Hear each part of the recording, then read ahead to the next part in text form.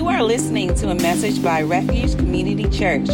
Refuge exists to glorify God by making disciples that shape their communities with the love of Jesus. Hey, you've already heard me talk a handful of times today. I asked you to greet each other. I asked you to celebrate and pray for new members. And what a fun morning. You probably already had enough of me, but you're just getting a little bit more of me before the day is up. I'm sorry to impose myself upon you today in so many, various ways. But it's all with good intention because I love you. And I sincerely am grateful to be here with you today. Sincerely grateful. Last week we were at Point, and that was fun. Point feels like a bit of a second home, if that makes sense, because it was like the first place we gathered indoors. And so it has this very special place in my heart where it's like, I love Point. And if you ever just want to serve Point in any way or something, Nick Shock is the pastor of Point, and I would love for us to corporately do something for him. But if you ever just want to click onto their website, and then from there find his email, or we could send it out just to send him hey, we love you and we're thankful for you. But grateful to be back here this morning, and what a fun morning to be able to celebrate new members in our church family, and really be able to celebrate and join together in that. And so we're excited for that celebration, and also just excited to be continuing on in the service, jumping into our time in the Word. And so we're going to continue on in our time in the Word, but what we're going to do is we're going to be opening up the Bible. We're going to be concluding our time in the series Revision, right? When we started this a few weeks ago, it was really just about this idea. And so right now, picture that purple picture right there that says Revision. And it was really just developing the idea of how do we cultivate a vision for our lives that is upheld and sustained and infused with the good news of Jesus, right? We start the year every year, oftentimes building this image of ourselves of who we want to be by the time 2022 ticks to its end. And really, when we're not careful, we start to build a vision of ourselves that either is not supported by Scripture, or maybe, more scarily, if that's a way to say it, lacks any real substance at all. Right? We don't know how to answer the questions. Well, how are you going to get there? Who's going to help you get there? Right? These are questions that are fundamental to what it means to actually fulfill those goals, but it can end up being a challenge to get there if we're not sustained and equipped with what it means to really create that vision from a biblical foundation. So that's what we've been talking about. And today we're going to close up that time by thinking about the last thing we're going to talk about when it comes to our own vision for our lives, which is the hope of God. The hope of God. Right? Hope is a funny thing. It can be a spring of life when we feel its presence. Alternatively, when we feel its absence, we can feel a deep, deep darkness that is often extremely scary. And if you're anything like me, if you've had these experiences where you feel like hope is not with you, you feel the absence of hope, it can feel like that sense of hopelessness is inescapable, right? It oftentimes doesn't just feel like the path forward, it feels like the ladder out of darkness. And when we don't feel it, we can feel a darkness and a pain that feels oftentimes inescapable. So hope is a funny thing, right? In a modern sense, if we're going to define hope in a modern way, it's a word that's meant to communicate a desire or an expected outcome, a feeling or expectation. So when we say, I hope, right, or when I say, let me say like this, let me give you an example. When I say that I hope for the sake of my brother Daniel Cooper that the Rams win today, right, I'm expressing hope or anticipation that thing is going to happen, right? That's the modern idea of hope. I'm feeling, I have a desire. Now, in the biblical sense, the idea is often a little bit different. It's more linked to the idea of trust, right? Something I place my hope in. This may lead to a certain desire or an expectation, the traditional way, the modern way, I should say, we think about hope. But the desire in the biblical context isn't rootless, right? It's not foundationless. What do I mean? Well, let me give you an example. I'm going to be real honest with you, and this is hard because I'm a pure Texan, right? I was born, I was watching A Knight's Tale the other day, and at the very end, when Paul Bettany is born a stone's throw from this very stadium, I was born a stone's throw from this very hotel, right? That type of idea. I'm a pure Texan, Austin born and bred, but I got to be real with you. I'm going to level with you. I have no idea about anything going on with the Rams or the National Football League, almost in general. I'm going to be very vulnerable with you, all right? The last I remember, Jared Goff was the quarterback of the Los Angeles Rams. I think he's moved on since. After a quick Google search preparing this sermon, I learned that it was Matt Stafford because I definitely wrote down Jared Goff. And so I couldn't tell you at all, hear me, look, this is what I want you to see. I couldn't tell you at all why the Rams should win today. I could not tell you a lick whether the Rams offense is better than the 49ers defense, if the 49ers offense is better than the Rams defense. I couldn't tell you if special teams is going to play a part. I couldn't tell you who the coaches of these teams are and whether they're going to play. I couldn't tell you a lick about this game today. All I know is that I want them and wish for them to win for the sake of Daniel Cooper. That's all I can tell you about that game today. But see, that's the modern idea of hope. I have no real foundation for my desire, no real foundation for my wish. I don't know why they should win or if they even will, but man, it's what I want. Now, on the other side of that, though, let me give an example for biblical hope. Yesterday was my daughter's birthday. She was 4. Yeah, thank you. Yeah. I cried several times, so don't get me started. I ain't even going to talk about the birthday itself. I'm talking about something else. Right? Ooh, I wrote down some stuff here like my first child, the child that made, I'm not going to skip past all that. We were excited yesterday as Leah, my daughter, turned 4 to celebrate her and to have a good time. And I knew, I was hopeful, I was expectant that we were going to have an amazing day, that we were going to have a great time. Why? Why did I feel that way? Was it because we were going to be together? Yeah, that's true. Was it because Leah is an extraordinarily fun little girl? That's also true. Leah's very fun. She kind of guarantees a good time in a lot of ways. But you know why I knew more than anything we were going to have a good time yesterday? Because I know my wife. That's why I knew we were going to have a good time yesterday. I trust my wife. I know that she loves our daughter more than I can put into words in front of you right now. So I'm not going to try to. I know also that she's been longing to give my daughter a fun birthday because for the past 2 years in the pandemic, we haven't really got to do like a party with her family there and stuff like that. And I knew that out of that love for Leah, Rachel was not gonna let the day pass by without it being a great day. I knew my wife was gonna plan, that she was going to wake up early, that she was look at me and be like, I need you to do this, this, and that, right? I do everything she could to make it a great day. I expected that outcome based on my trust in something. In this instance, a person, my wife. And the cheers yesterday as Lee was sitting at the table going, best happy birthday ever. I think a good indication that she had a great time. She calls birthdays happy birthdays. And so she woke up in the morning and went, Daddy, is it my happy birthday? And I was like, yes, it is your happy birthday. Right? Do you see the difference there at least? Now, I know that's not a perfect example. Hear me. Some of us have been let down by mother, by father, by spouse, by sibling, by people in general. The point is not that someone always has to be the source of hope. I'm not saying that it has to be people, right? More so, what I'm actually saying, I want you to just see the difference between these two types of hope. In fact, any person you place hope in is going to let you down at some point in time because we're human. We're going to fall short, right? But the idea is seeing the difference in what it means to build expectation and desire out of a trust for someone and really out of kind of just, yeah, it's what I hope happens. Because here's the thing is, as we build a vision for our lives, it can be tempting to build this vision for our lives on the modern understanding of hope, right? That's why I want you to understand those definitions. To build the vision we have for our lives on a desire, maybe even an expectation, but really an expectation, desire without a foundation.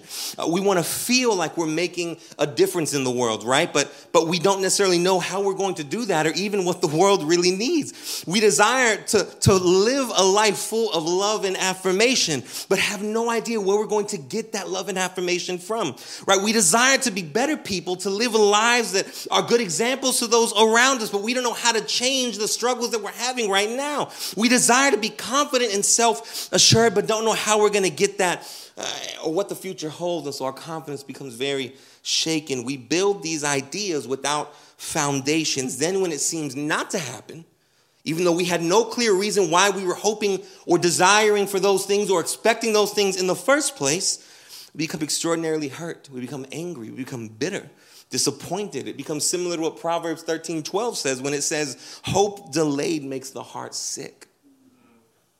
Right? That's often the experience we have with hope when we're building on this modern definition of hope. But what if there was something, or we're at a Christian church, so someone, that we can place hope in that doesn't fail, right? That doesn't fall short, that speaks to the deepest parts of our hearts and declares, I'm going to take care of that. I'm going to make that right.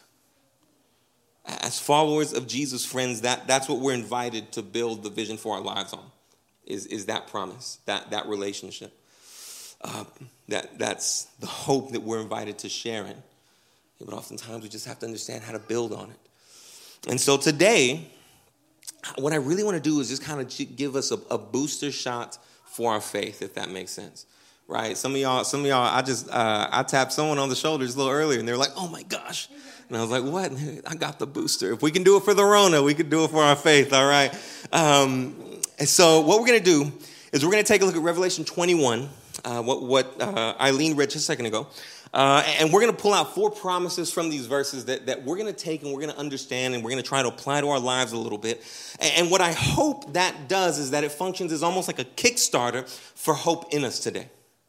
Right, that those promises would function as a Kickstarter, as a catalyst to our own hope. And if necessary, that they would begin to replace or even start to build a foundation and give a source to our hope that we want to infuse into our lives as we move forward and build this vision for who we want to be, what we want God to do in our lives, that type of thing. And so the 4 ideas we're going to be working through with these. 1, we're going to take a look at the promise of new creation. New creation. I know this normally would be back here, so I'm sorry, but just bear with me. 2, we're going to take a look at the promise of perfect relationship. Perfect relationship. 4, we're going to take a look at the promise, or 3, I skipped the whole number there. 3, we're going to take a look at the promise of no sin. No sin. And 4th, we're going to take a look at a promise of full rest. Okay, so we're going to take a look at new creation, perfect relationship, no sin, and full rest. Let's go ahead and jump in. We're going to read the first 2 verses, and then we'll go from there.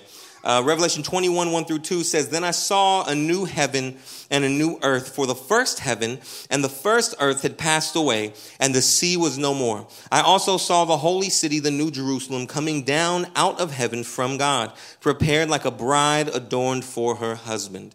Okay, now, as we begin, by the way, with a weekend full of birthday festivities, if you see me looking down a lot more today, it's because I want to make sure I'm not here for an hour with you talking. And so just excuse me. And if you see me start to look up a little bit too much, just give me like remind me to look down if I'm being honest, all right? As we begin working through this text, we're coming to the final moments of the Bible. And from what we can tell, really the last few moments of God's redemptive plan. When we're really putting the finishing touches on God's perfect plan to save and redeem creation. We get these verses as we come to a close of the section right before it that's really kind of known as the apocalypse, right? This is when all the wild stuff is happening. You're reading Revelation. When you were a little kid, you would read it and get chills and be like, this is scary, all right? So it's kind of coming to the close of that whole section. I see like a bunch of people right now being like, yeah, I did that. Right, late at night with Revelation as your goosebumps because you were a church kid, right? So this type of experience or this type of thing is what we're closing up, I should say. This type of apocalyptic visual, and now we find God placing the emphasis on how He is going to make right what had been made wrong all that time ago in the garden. That's what we're looking at right now. It's through the last two chapters of the Bible, Revelation 21 that we're in, and the chapter after this, 22, that is starting to bring a resolution to the drama of creation that started in Genesis 1 through 3. If you are interested in learning more about that, I can't go into it all right now, but I have this great chart from a commentary that I was looked at this past week, and it actually lays out all the different ways Genesis 1 through 3 and Revelation 21, 22 actually highlight over each other to really reconcile and kind of tie the bow on everything started in Genesis 1 through 3. It's really neat. If you want to take a look at it, holler at your boy. But all those ideas, right, whether we cover them today or we don't, or you know them in detail, you don't, they really culminate in these first two verses as John, the author of Revelation, looks up and sees the new heaven and the new earth descending from God. And this is really the promise of new creation. Right? That's what this is. When John sees the new heaven and the new earth coming down, this is the fully satisfied promise of new creation, that the world would be made new. Here's the thing. Notice what I said there. I said that this world, that our world would be made new. The world. You're like, you mean like an ethereal place called heaven? No, I mean this world. Right? It's often easy to think of an eternal, ethereal, spiritual heaven, and to look at that place that's kind of magical and shimmery and not like the world we live in whatsoever, and to say that's what home is going to be. But here's the thing. The Bible never really invites us to have a vision like that for our eternal home. The Bible never really invites us to think of this world as the scraps, and then we get to go to magical place that there's like centaurs or something, right? Like, you get to go live in Lord of the Rings. That's not the promise, right? I know that centaurs aren't in Lord of the Rings for any Lord fans that are going crazy right now. All right, so, yeah, there we go. It invites us to go live in Harry Potter. But the Bible doesn't teach us that this world is done away with and we get to go to that place. In fact, the word new that we find here in Revelation 21, 1 through 5, in that term new heaven and new earth, is a newness that's meant to communicate value and worth, not material, not matter. Right? Here's the thing. God doesn't want us to despise the world he created that we live in right now. He wants to restore the value and worth of the world that he created that we live in right now. That's God's desire. And that's even why he says that there will be no more sea, right? That there will be no more sea. Here's the thing. For those of you that love the beach, you're probably reading that part and you're like, what do you mean there will be no more sea? I love the beach. And here, I hear you. That's not really what this means. It's not saying there won't be any more ocean. It's a play on the cultural use of the word sea for these people, right? The sea in this culture represented chaos. It represented rebellion. It represented fear. It represented the unknown. It almost represents the origin and the possibility of sin, if that makes sense. Right? That facing the darkness of chaos and the unknown, out comes this distrust of God and a desire to make our own way in the midst of that unknown. And yet, in the new creation, that chaos, that rebellion, the fear that fuels original sin, right, is nowhere to be found. I love the way N.T. Wright, he's a New Testament scholar. Dude's brilliant. In his commentary on Revelation, he says it like this. Throughout this book, as in much of the Bible, the sea is the dark force of chaos which threatens God's plans and God's people. It is the element from which the first monster emerged. It is contained in the first heaven. Contained, that is, both in the sense that it is there as part of the furniture and in the sense that its boundary is strictly limited. Evil is only allowed to do enough to overreach itself and to bring about its own downfall. But in the new creation, there will be no more sea, no more chaos, no more place from which monsters might again emerge. Right? This new world is transformed, made new, restored. And here's the thing, we live here. That's our destiny, to live in this world. That's why in verse 2, it describes the new earth and the new heaven coming down. And it describes this newness as being adorned like a bride for her husband. If you're a Christian, that language should kind of start to ring bells, right? Because we see that type of language describe the church as the bride and Jesus as the groom. Except now it's being used for a city. Does that mean the city is the bride? No. It means that there are inhabitants in that city. and the inhabitants of that city are God's people. And they who populate the city are adorned as a bride preparing for her husband. This is the world that we are destined to live in, friends. This promise of new creation that's extended to us, where things are made beautiful and things are made right and justice prevails and there's no more chaos, right? This is what we're promised. And friends, for many of us, hear me, this promise reaches the deepest parts of our hearts, the deepest parts of our desires, because maybe you, like me, have been impacted by the injustices of the world. Right? Maybe you have felt the tear of abuse or assault or racism, or you insert whatever your experience has been. Right? Maybe you've known the pain of what feels like monsters coming out of the chaos and darkness to attack you, to cause pain, to cause hurt, and to cause fear. Yet here God promises, as he looks at us, that there will be a day where that is no longer the case. Where it's no longer even a possibility. Where your pain is healed and the perpetrators of sin and evil will be done away with forever. In fact, you won't even be able to see them because they won't even be there. Right? He does that. That Jesus promises, I'm going to take care of sin and evil like that. Maybe you haven't, and let me be clear, maybe you also haven't felt, right, the pain and sting of that type of evil. Maybe you haven't felt that type of oppression or assault, but it's something that you're still passionate about.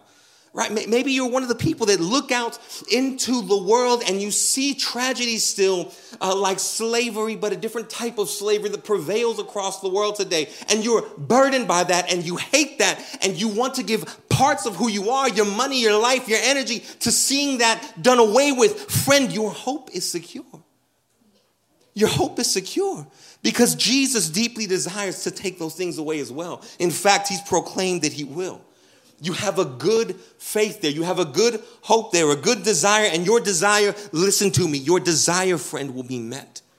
It will be satisfied. Jesus will make it right. But to that point, I want to add an asterisk, okay? This doesn't mean that we sit on our hands until that day, right? Matthew 25, Jesus looks at us and says, then the righteous will answer him, Lord, when did we see you hungry and feed you, or thirsty and give you something to drink? When did we see you a stranger? When did we see you a stranger and take you in, or without clothes and clothe you? When did we see you sick or in prison and visit you? And the king will answer them, truly I tell you, whatever you did for one of the least of these brothers and sisters of mine, you did for me. And so we automatically are convicted by Jesus that we don't simply wait for him to come in and make everything new. We participate in the renewal, because the way he starts to rid the world of evil is when he starts to rid the world of evil in us. And so we're invited not just to anticipate that day, but to participate in that day. Oh, I want y'all to get the alliteration, all right? Just remember it. He didn't call us to just anticipate that day, but to participate in that day. And so we have hope. He's going to make it right? We have something to cling to, but we're called to participate in it. We're given the promise of new creation. And it's here that the rest of the promises start to come streaming out, because it's in this new creation that we're given the hope of perfect relationship. Right? Take a look at verse 3. Then I heard a loud voice from the throne. Look, God's dwelling is with humanity, and he will live with them. They will be his people. And God himself will be with them and will be their God. God himself will be with them and he will be their God. Right? When you think about the dramatic narrative of sin and the fall and redemption, it starts with this moment where no longer is humanity joined in perfect harmony and unity with God.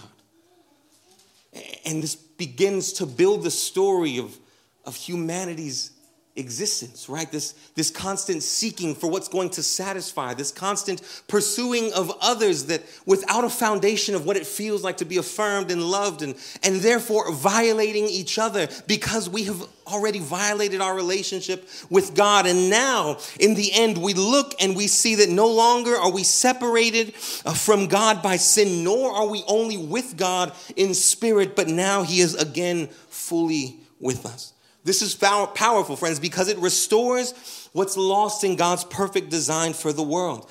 It's humanity's distance from God that leads to the tear in the world. And likewise, now it's humanity's unity with God restored that will lead to the perfect peace that we experience in this new creation.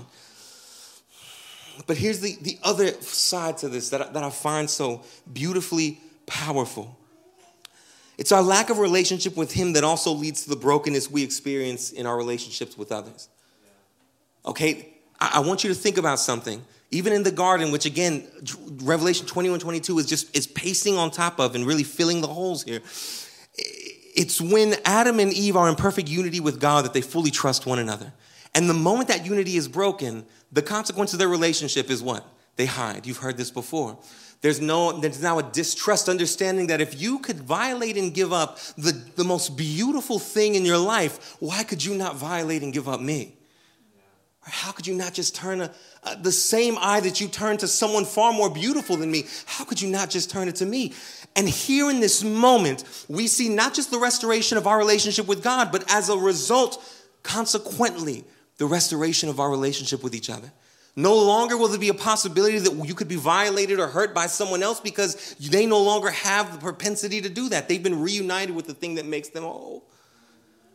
You're restored now to people in a way that we could never even imagine. And friend, it's with this that we get to look at the reality of the promise that our pain, our hurt, our loneliness now have no place in this new creation.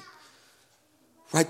The effects of what it felt like to be hurt relationally, to feel alone, to feel lonely, now no longer have a place in this new creation because God is with his people and he is our God and we're restored to him and therefore we're restored to one another.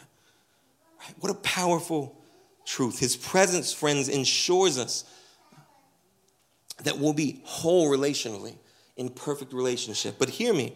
His presence, the only way we really have that is by the means of his guarantee that there will be no sin, right?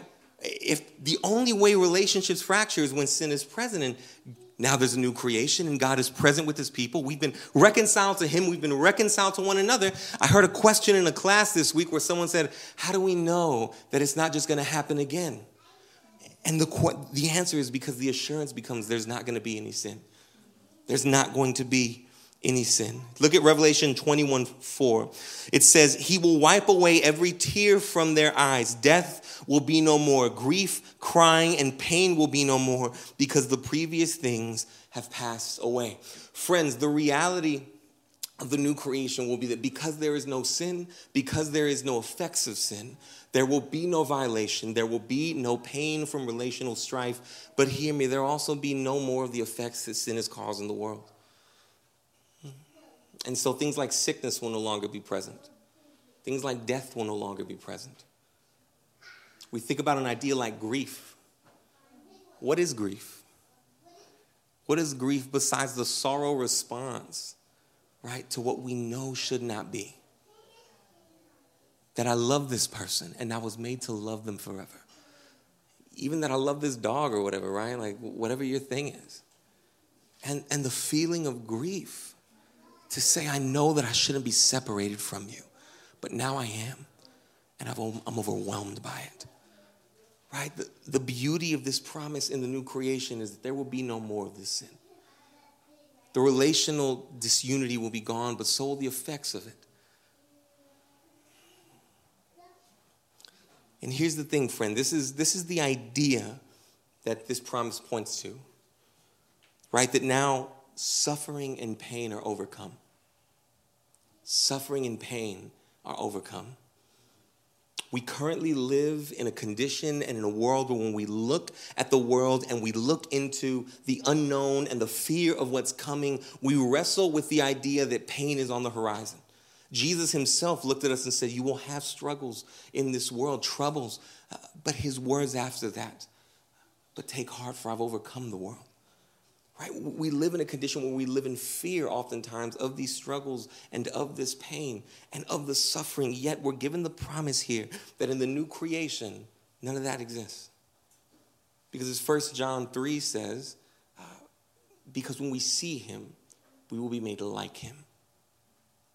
that there will come a day when you and everyone you see will be perfectly in God's image, perfectly in the image of Jesus. That you will no longer see pain when you turn on the TV. There will no longer be guilty and victim. There will no longer be perpetrator and victim, but there will only be life source and life source.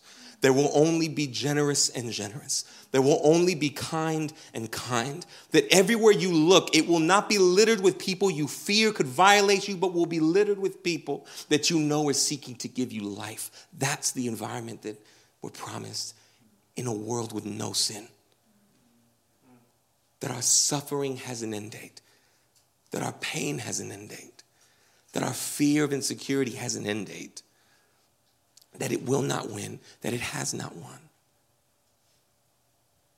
That's the promise we're given in the promise of no sin. And this idea goes hand in hand again with the rest of them, right? That God has made everything new and therefore dwells with his people. And as we see him, we're made perfectly into his image and therefore don't sin. And it builds this picture that I think all of us can look at and be like, man, that's what I want. I want that world. But if you're like me, right? If you're like me, then your experience in this life has left you skeptical at best. Maybe skeptically enthusiastic, but still nonetheless with a tinge of skepticism running through your enthusiasm. Like I said, I was in a class and this was being taught about, but kind of like a peripheral teaching to this. And somebody raised their hand and was like, hey, how come this just won't all happen again? This is the type of thing, right? Sitting in a seminary class looking at the Bible and it's like, how do I know it's not going to happen again, right? This is how we can sometimes approach these promises, with just that little bit of skepticism in our hearts, a little bit of fear. But that's what makes the next section so incredibly encouraging. Because on top of the promise of what's to come, we have a promise for right now. A promise that echoes throughout the universe because it's given by the creator of the universe. In Revelation 21:5, for the first time in almost the whole book, the one sitting on the throne opens his mouth. Several other people have opened their mouths through the course of this book at this point. Jesus has talked. The army of the Lord has talked. Various angels and elders have talked. But here,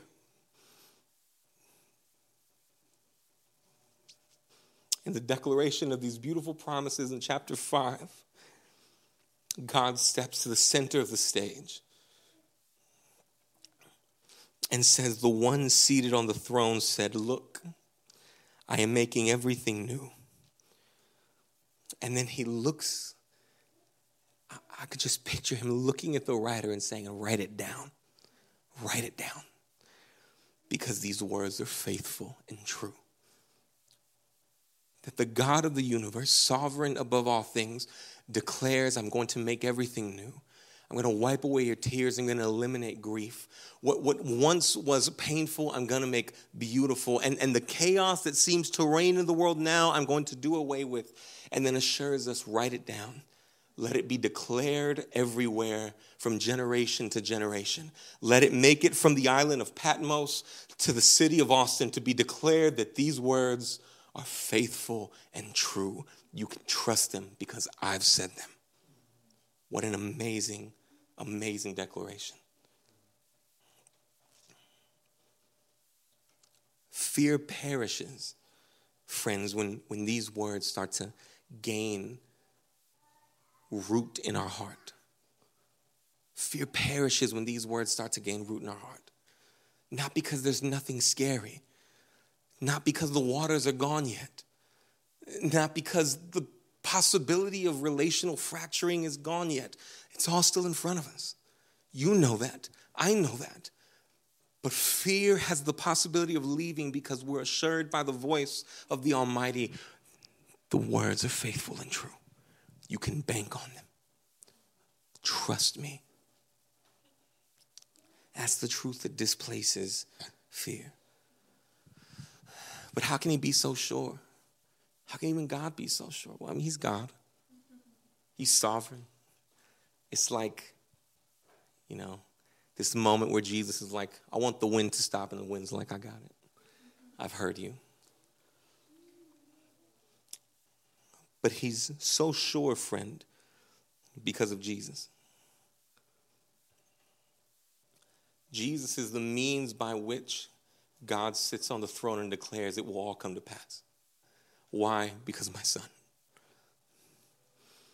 Friends, it's Jesus that took on the darkness of the world so that the world could be made new, friends. It's Jesus that took on our separation from God the Father so that we could be joined with the Father and with each other forever. Jesus took on the suffering and pain of sin's effects so that we could know a world without pain and suffering. And Jesus resurrected in power and glory and victory to assure us that these things are not to be doubted in, but they can be trusted. They're bought with his blood and they're proven with his victory and resurrection. They can be trusted. What good news we have in the truth that Jesus has made this possible and he's secured it forever. We don't have to doubt what God is doing. It's secure in him. Friends, today we don't just stand on foundationless hope when we look at these words.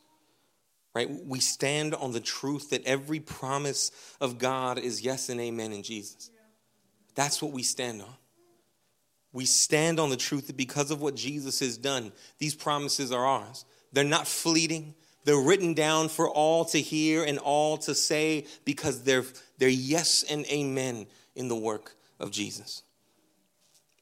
I want to conclude this time by asking you a couple of questions. And the aim of the questions is not to shame you. The aim of the questions is not to embarrass you. You ain't even answering publicly, so you can't be embarrassed.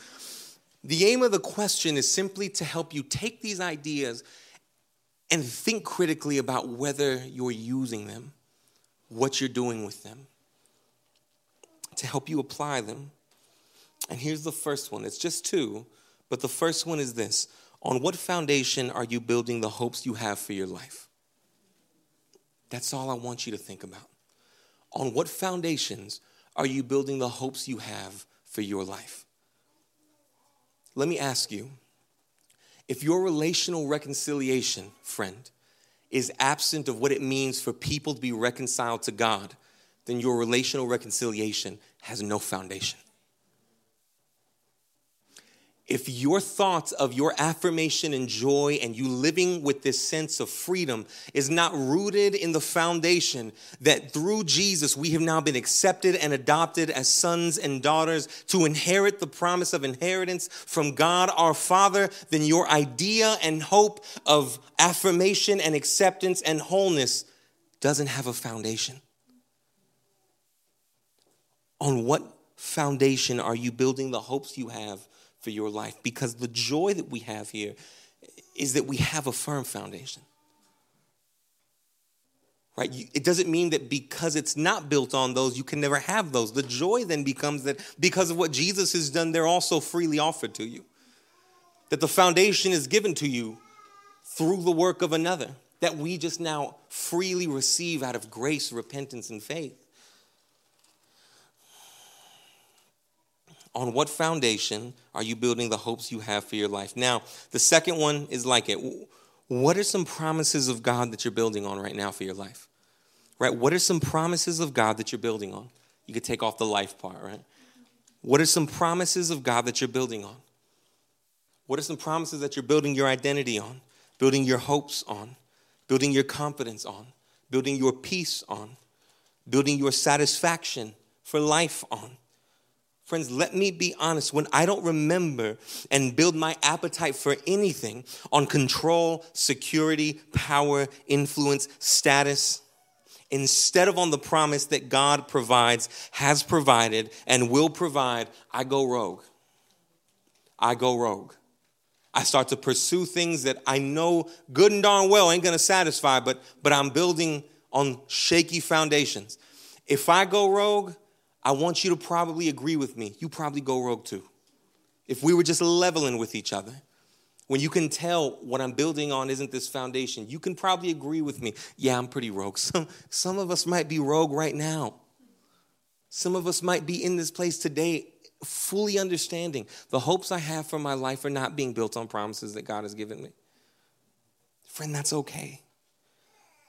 It's not okay to stay there, but it's okay because God is gracious. He's also graceful too. Gracious and in the invitation that he gives us through the good news of Jesus.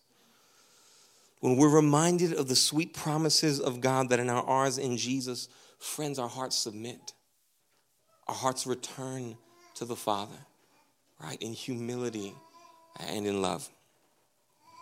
Hey, I want to just pray for us that these ideas, right, God's promises, that they don't fail, that his love, his desire, his plan to redeem the world and to redeem our lives, that reality is not going to fail, that your failures are not the final say, and that your sickness, your suffering aren't the final word, that your loneliness isn't the end of you. I hope that these realities, right, bring hope to us, right, that they encourage us. When we walk out as we challenge, I should say, by the rest of the day, maybe the rest of the week, maybe the rest of the year, if it doesn't go according to the vision we make for ourselves, that they will be truths that we can fall back on and find rest in. And I pray it empowers us in addition to begin to craft a vision for our lives this year and every year that is marked by the hope we have in Jesus. Okay, let's go ahead and pray and finish up. Father, thank you so much for the promises that we receive because of your Son. Father, thank you that we don't live in a world wherein which what we see is the final reality that we have to endure. Father, we live in a world that is marked, yes, by pain, by suffering, but is now, because of your hand at work interceding on behalf of your creation, is now also marked by your love and by your plan and your redemption and your grace and your mercy. Father, help us fall into your arms and experience those things today. For those of us that understand we're not building on the right foundation right now, Father, lead us to your feet in repentance, but also in faith and in hope that what you provide is not a blip on the radar. It's not passing, it's not fleeting, it's for us right now and for eternity out of the depth of your love for us. And in the areas where we are actually building on the promises that you've given us, continue to insulate our hope with the good news of Jesus. The moments that we begin to feel like these promises aren't for us, the moments we begin to feel like it's too good to be true, the moments we begin to think that these are not attainable in our lifetime, let us raise our gaze to the man on the cross who declares that they're ours because of what he's done, not because of what we've done. Glorify your Son in our hearts as we rejoice in the hope we have, not based on what we see and not based on what we've done, but based on who you are and the work you've accomplished through Jesus, in whose name we pray. Amen. Thank you for listening. We hope this message encourages you and strengthens your faith.